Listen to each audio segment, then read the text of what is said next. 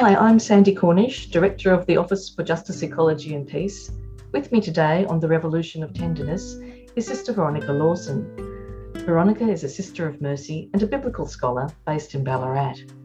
She was the first woman president of the Australian Catholic Biblical Association, but she's probably best known for her weekly reflections on the Sunday Gospel, which have a global circulation, and for her book, The Blessing of Mercy, Biblical Perspectives and Ecological Challenges. Published in 2015, it proved to be a valuable resource for the Year of Mercy. Welcome to the Revolution of Tenderness, Veronica. Thank you, Sandy. It's so good to be with you.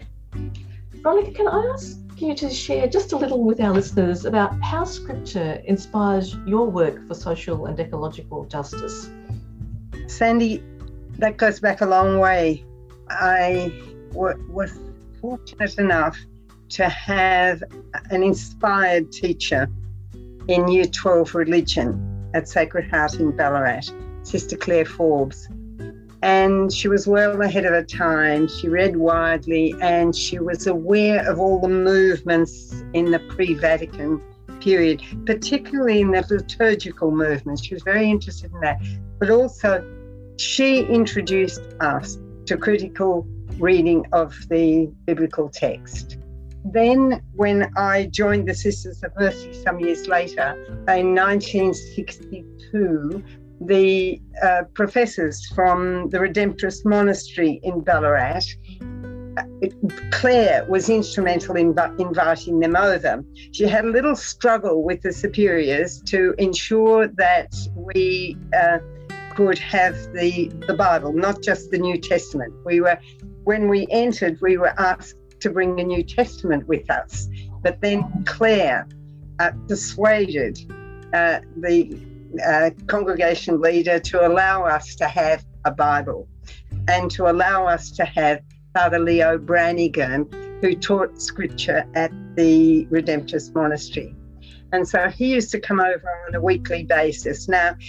But I was blown away by all of this. I simply loved it. In my very first year of teaching, it's not surprising then that when the principal asked for somebody to volunteer to teach biblical studies, which was being introduced into the curriculum, and nobody was really prepared to teach that, it's not surprising that I put up my hand to teach biblical studies. I had done some ancient history in my first degree at Melbourne Uni. And so I was ready to learn and went to Melbourne and attended lectures given by biblical scholars from the theological colleges and so on. At that time, it was not possible for a Catholic woman to do a theology degree in Australia. And so a little later, after I'd been teaching biblical studies, sometimes biblical studies in French and Latin, I went overseas. When the Redemptorist Monastery was about to move from Ballarat, and the Redemptorist students, not the monastery, but the students went to YTU in Melbourne. When that was projected, then the bishop asked our superiors if I could go overseas and study theology and Scripture in order to be able to teach at the Teachers' College when I came back. So it's part of me. Like, how does it influence my work for social justice, and environmental justice? It's just part of me, and it influences me in everything I do, and I hope, at least that's my hope. Such a Vatican II story, isn't it? It's so much of the history of the church and how the religious women in this country were at the forefront of it, and you bring this sensibility with you into everything that you do. That's amazing. Thanks, Veronica. That's the hope, Sandy. Scripture scholars bring all sorts of skills to reading Scripture that us ordinary Catholics don't have, and part of it's about languages and language. In Laudato Si, Pope Francis says that we should read Genesis with an appropriate hermeneutic. Could you tell us what that means to a scripture scholar? With an appropriate hermeneutic. Well, now, that word hermeneutics comes from Hermes, the messenger. Not the fashion brand. The messenger of the gods. And it simply means an interpretive stance. Your hermeneutical stance is your interpretive stance. And an ecological and appropriate hermeneutic for reading the scriptures. Norm Harble, known to so many from Adelaide, a wonderful biblical scholar who initiated the Earth Bible project, and his work. Also the season of creation. Yeah, bringing that, getting that first the Lutherans and then other churches to take that on board, and finally with Francis we accepted and instituted the season of creation within our community, and so we have an enormous debt of gratitude to Norm Harble and the Earth Bible publications, and the first was published in the year 2000, and in that are articulated the eco-justice principles that inform the Earth Bible series.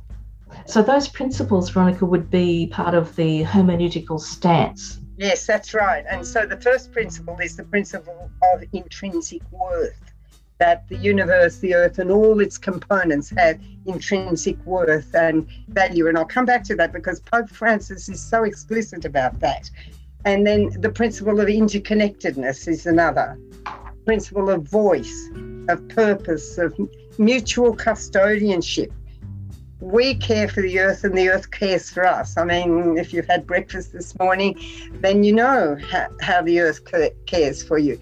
And we care for the earth and the things of the earth. And then the principle of resistance, that the earth and its components not only suffer from human injustices, but they actually resist them in the struggle for justice. So they're the principles that inform an ecological hermeneutic. Now, when I use the word ecological, I'm talking about the human and the other than human, the social and environmental, which make up ecological.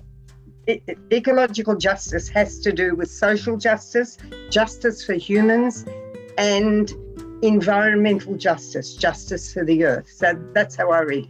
But then so it's not just another word for caring for the environment. It's a much larger, more integral concept. Much larger, and of course, Pope Francis is wonderful on this. Talking about integral ecology. That's the human and the more than human. Yeah. So an interpretive stance then, the ecological interpretive stance takes some of its process from feminist interpretation, in that it begins with suspicion. It begins with suspicion and the acknowledgement that the biblical texts are products of a pre-scientific, human-centered and patriarchal world. And so it seeks to critique the elements in the text that might reinscribe human domination as opposed to care for the earth. And it recognises that the text and most of the interpretations we've relied upon, Western interpretations, have an anthropocentric or a human-centred bias, and that it'll be influenced by the traditional dualisms that pit culture over against nature. And I'll say a little bit more about that, perhaps about Pope Francis on that. Pope Francis is, in Laudato Si, he offers us a new teaching. He says, the second paragraph, I think it is, of Laudato Si, he says, "This is why the earth itself, burdened and laid waste, is among the most abandoned and maltreated of our poor." I'd never thought of the earth as our poor. He was, I'm thinking I'm doing an ecological reading, and I think the earth is among our poor. She groans in travail, he says. But then he goes on, and some of this is in chapter 2, and then further on he says, quite explicitly, he says, creation has an intrinsic value, which is independent of its usefulness. Each organism as a creature of God is good and admirable in itself. So it has intrinsic value, not just utilitarian value. And that's an extraordinary new teaching. I love the way that Elizabeth Johnson speaks about this. She talks about the hierarchy of being that has been so much part of our psyche for so long, and we've thought of and she puts it this way. She says, it was from the pebble to the peach to the poodle to the person to the principalities and powers to the prime cause. That was the way we thought about things.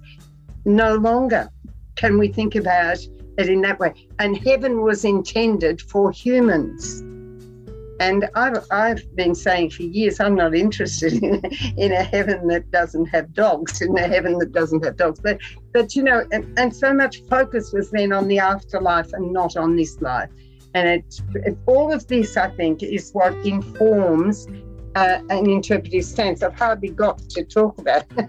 but anyway, the first thing is suspicion. So all of that, we suspect that it is dualist, that the interpretations and the text itself will have an anthropocentric or a human-centered bias, and that it will be influenced by these traditional dualisms that pit culture against nature. So the second step, as Norm Hubble articulates it, is identification. Reading in empathy, with having empathy with Earth. And that's where the principle of interconnectedness comes in. Norm draws attention to God's challenge to Job in Job 28. Now, and one of the verses that I love very much, and I link it with this Sunday's Gospel, have you entered into the springs of the sea?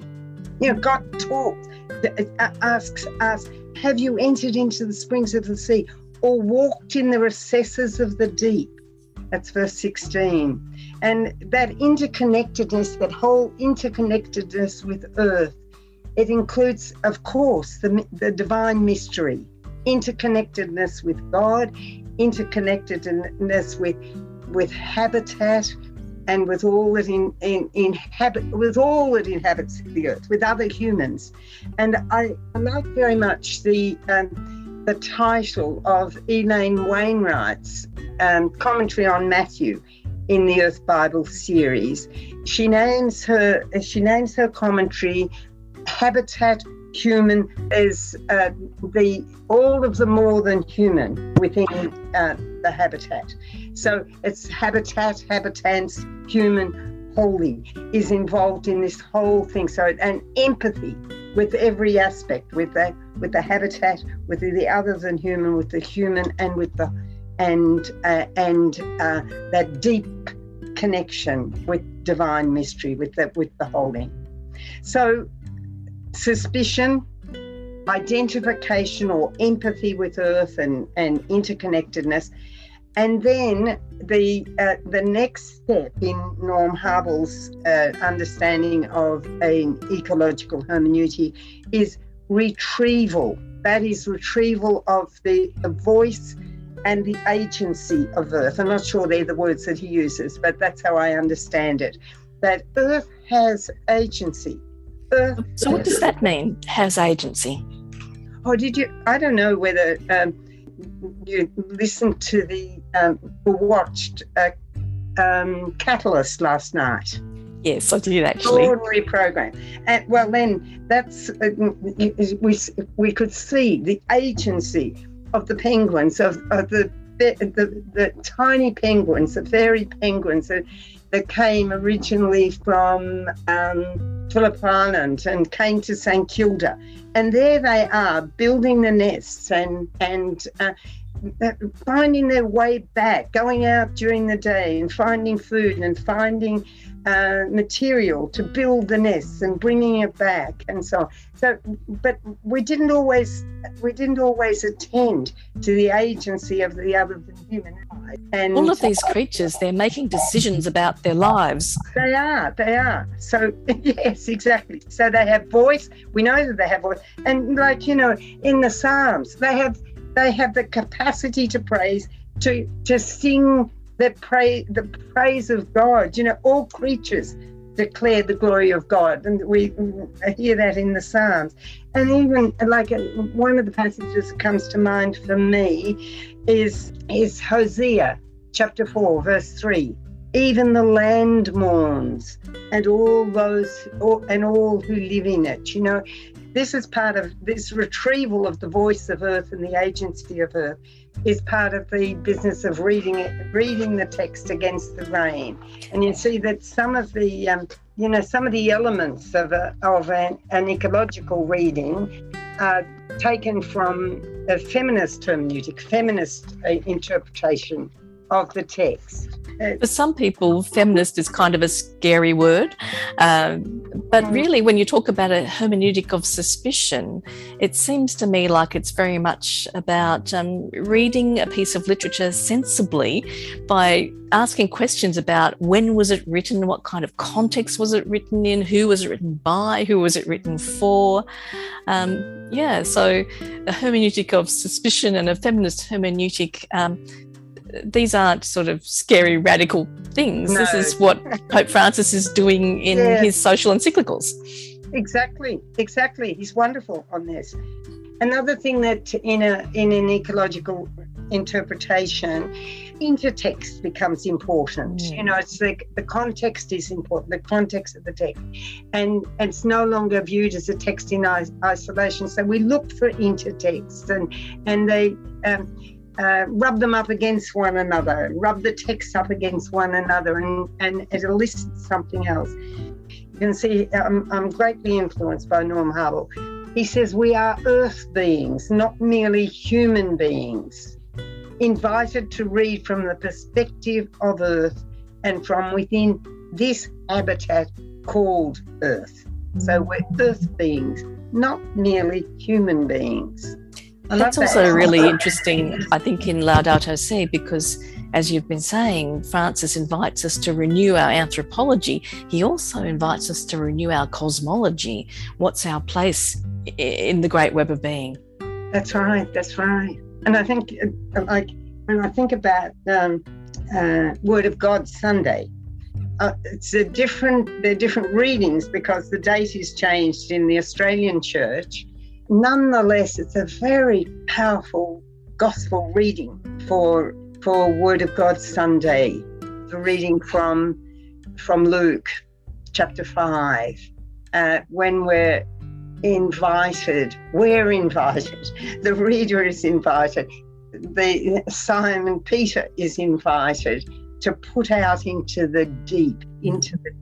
Trainer has written about this in his Earth Bible commentary, and he points out that water and earth are characters in this story just as significant as Simon and his companions on whom the story is focused.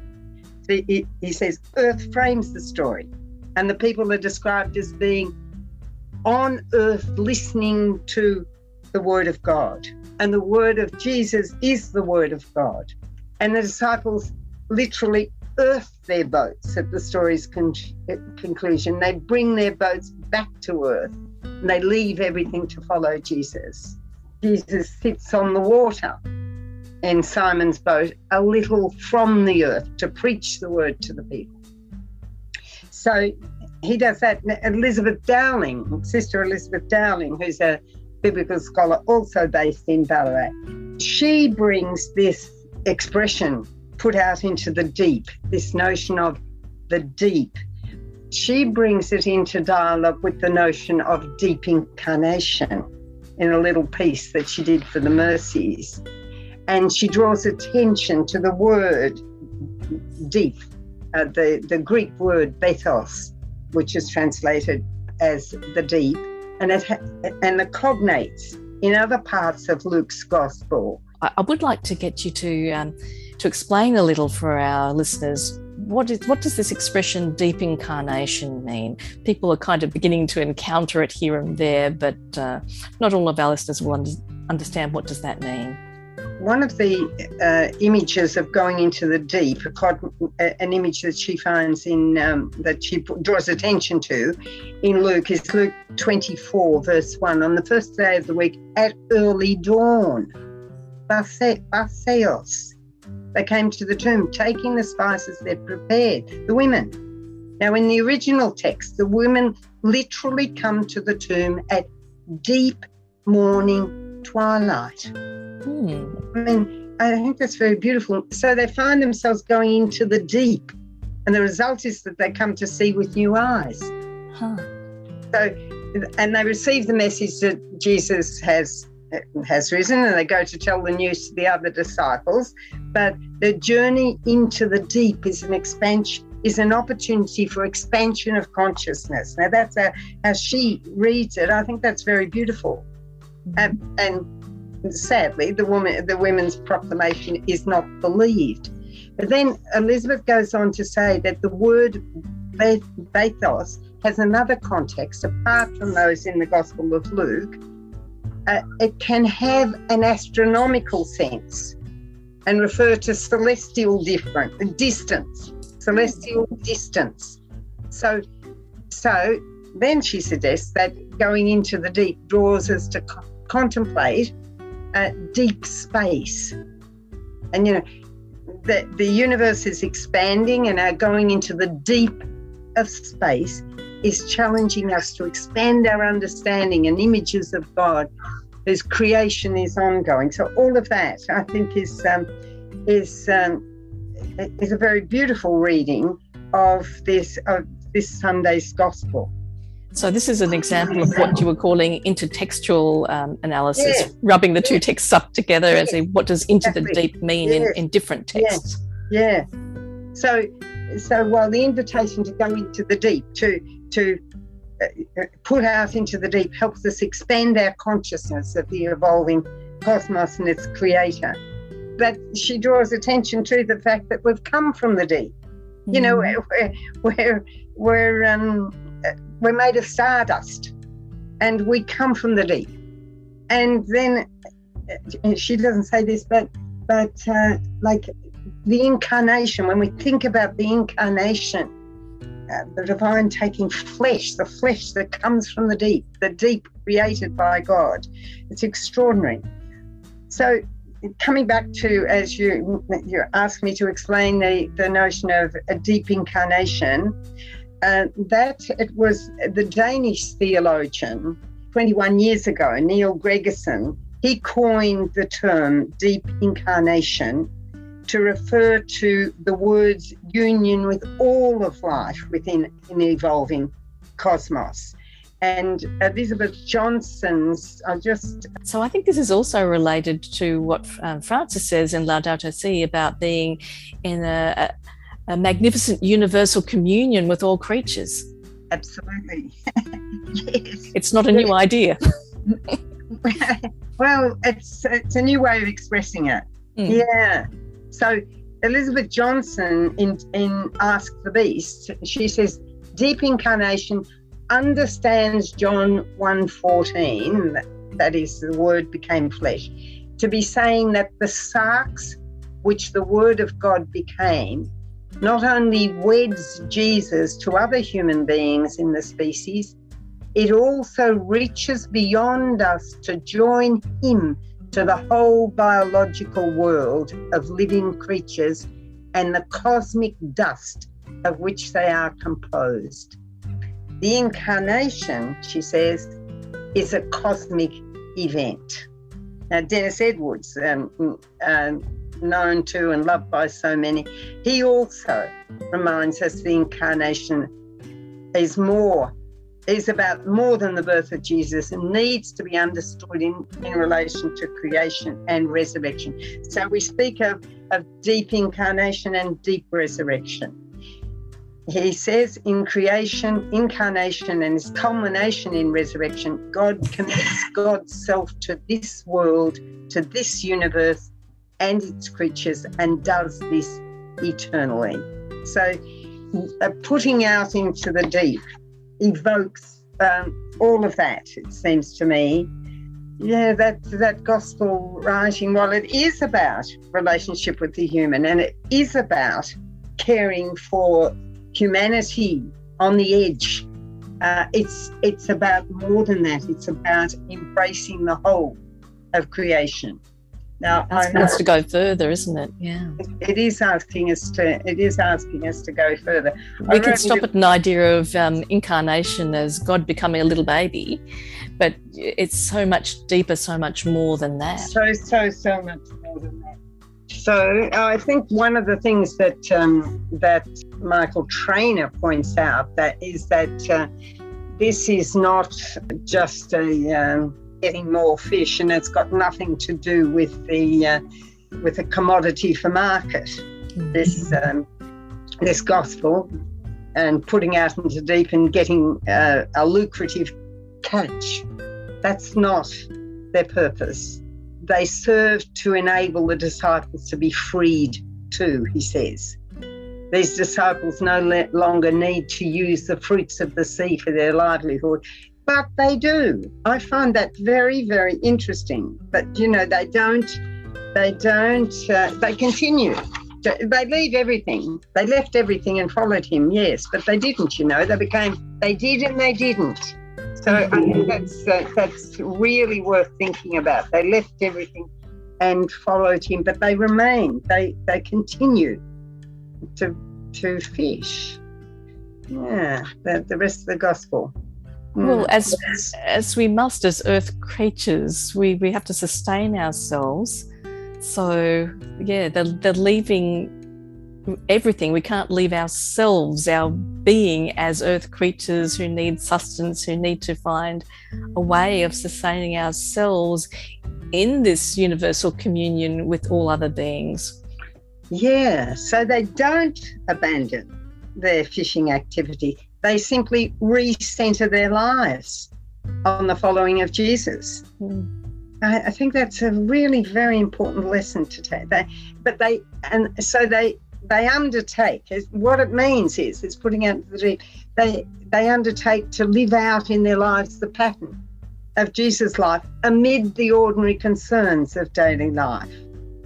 And the previous chapter, which we've been reading in the last 2 Sundays of Luke's Gospel, that's given us glimpses of that pattern, bringing good news to the destitute, not just the poor. That word, the ptokois, is the destitute, release to the shattered, and healing to the sick and the broken.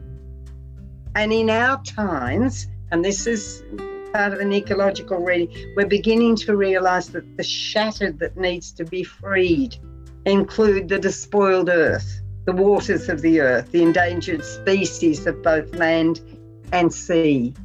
So, yeah, it's a wonderful story. It evokes the creation story of Genesis, where God's Spirit moves over the face of the deep. So it gathers us into that whole thing. We go back into the deep, and it invites us to think about how we come from the deep.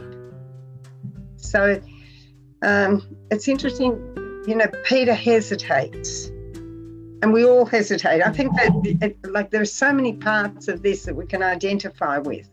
And, he's such an interesting character. He's extremes. He protests and then he goes down on his knees. He doesn't do it by heart. And I rather like that.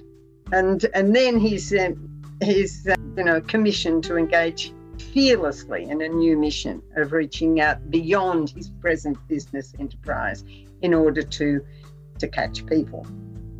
So it's not a recruitment drive. I don't see it as a recruitment drive for the Reign of God movement, but it's a mission to bring the vulnerable safely to shore, where they can know the compassion and justice and the hospitality of God. And that includes the other than human, to bring the vulnerable safely to shore. It's very often used, that passage, to gee people up for evangelization and recruiting people to participate in various church things. But that idea of bringing all that is safely back to shore, that's really beautiful. Safely back to groundedness in the ground of all being. Yes, Sandy. I like that. In the ground of all being. I love that connection there that you make. Yeah. And it's there that we know the compassion and the justice and the hospitality of God. So much to think about. So much to think about. And so much to rethink too, that things that have been very familiar to us, that you and so many biblical scholars and Francis are inviting us to rethink, to re-experience, and to be more, to come back down to earth as earth beings. That's right. And an ecological reading, a reading that's attentive to the human and to the more than human and to the divine, the same time also looks at all the earth elements in the story. Do you know, to look at all the earth elements in this story. There's the boat that is that is made from earth elements. In a social reading, we may not attend to that. In a purely social reading, we may just attend to the human figures. But if you look at that, if you think about all that has, the trees that gave up their life. I mean, every time I eat fish, I give thanks for the little creature. I do eat fish. I don't eat much meat, but I eat fish. And I find myself giving thanks for the creature that gave up its life. Maybe not willingly, but it gave up its life. And it is part of that. Like, one of the things I was not aware of. I mean, I suppose I knew. I see the birds, like eating the worms and digging. I see them digging for food in the grass out here, but like eating other birds last night in that Catalyst program. That was confronting. Yeah, I found that really, really confronting and difficult, but they do. And on my way back from Ireland on one occasion, I went via South Africa to deliver some medication to the brother of a refugee friend, Isabel Gutierrez, for her nephew. And she got me to take this medication I was able to get a cheap flight via Johannesburg. Fortunately, lost my luggage. It went to Paraguay. And so I was unburdened, and I just went down to Cape Town, delivered this and met her family. And then I had 3 days before I got my flight back, and I went to Kruger National Park. And the thing that impressed me was animals eating animals, actually seeing huge animals devouring other smaller animals. And, and thinking about this, it came home to me that this is part of the pattern of life, giving up their lives for the life of the other animal. Nonetheless, we don't do it. I think it's so important not to do it mindlessly, but to keep it within, to keep the destruction of other beings, to value the life of all being, and not to engage in slaughter of the vulnerable. But be aware of what we're doing, and if we're consuming the flesh of other animals, to do it with gratitude and reverence. Yes, I love that way of expressing it too. Do it with gratitude and give thanks. It just seems to me that the most important word in the language, in any language, is thanks. Not to take it, but if we need to take it, but not to take it for granted. Which is a big cultural challenge, I think, for us in such a consumerist society, and when we're so distanced often from the source of our food, when you only ever see it in plastic packages in the supermarket, to understand that an animal has given up its life for me to eat this is harder. Yes, I think that's so important that those who spend all their lives in urban spaces, children need to be given other experiences to learn that where milk comes from. Yes. and so on, even though it comes from almonds too. Almond milk, I heard somebody talking about that this morning. Well, we noted quite early in our conversation that everything is connected, and our conversation has connected many things. You've been listening to The Revolution of Tenderness with me, Sandy Cornish, and my guest, Veronica Lawson. Check the episode notes for information on where to find more wisdom from Veronica. Thank you for listening.